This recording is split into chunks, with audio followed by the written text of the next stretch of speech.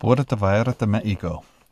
Boy, Mexico is a fun place to visit. And in times past, Melissa and I have been able to go to Tulum and to see one of the top 10 beaches in the world, to see ancient Mayan ruins. Been able to see Costa Maya and a couple other places, Tijuana and some other things. But 3 different destinations popped up on our radar recently. We had an opportunity with some really good friends, quite a few friends, to head over to 3 ports we've never been to. And in my last episode, we talked about one of those, Mazatlan. Today I want to talk about Puerto Vallarta. Oh my goodness. Have you ever wanted to ride a camel but haven't been able to get to Egypt? No problem. Puerto Vallarta actually has camels that you can ride. Not all over the place, but there are tours that you can actually ride a camel. There are also places where you can go and actually ride whales. Or not, excuse me, not ride whales. Could you imagine? That'd be amazing. You could see whales. Two of our friends didn't go on this excursion with us where we went on ATVs and different things. They went whale watching and had an amazing time. They were so close that you could hear them in the video just explaining how close they were and how wonderful. One of our friends, it was on his bucket list and he got an opportunity to do that.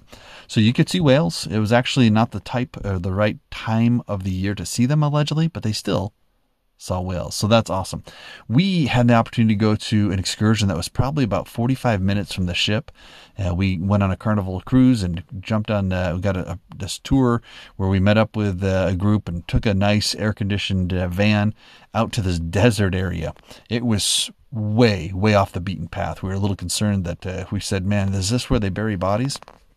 We get out there and they give us some instruction so that we had a number of things you could sign up for. Do you want to go horseback riding, camel riding? Do you want to ride ATVs, side-by-sides, play in a water park? What would you like to do?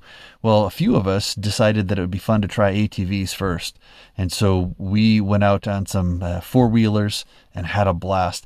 It was a little bit more controlled than we would have liked. It was just kind of a follow the leader and just go on some controlled trails that were dusty. Not as much mud as we've been historically used to in some of our other ATV tours, and not as much freedom. It was very much follow me, do not go too fast, do not go too slow, do not do anything that I'm not doing.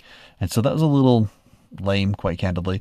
But after that, we had an opportunity to go on side-by-side. Same type of thing. Hey, go slow, don't go too fast. Had a little teaching experience about cacti and which ones are full of good water and which ones aren't, and da-da-da-da-da. Learned some cool things, but towards the end, we were told that we were going to go over a bridge, and we thought, well, it's been a pretty good ride, and we'll see how that goes. The bridge was a suspension bridge, and oh my goodness, it was narrow. And when we were in these side-by-sides that were just massive, we had a 4-seater, my wife and I did, and we were asked to put it in low gear and to go over this bridge.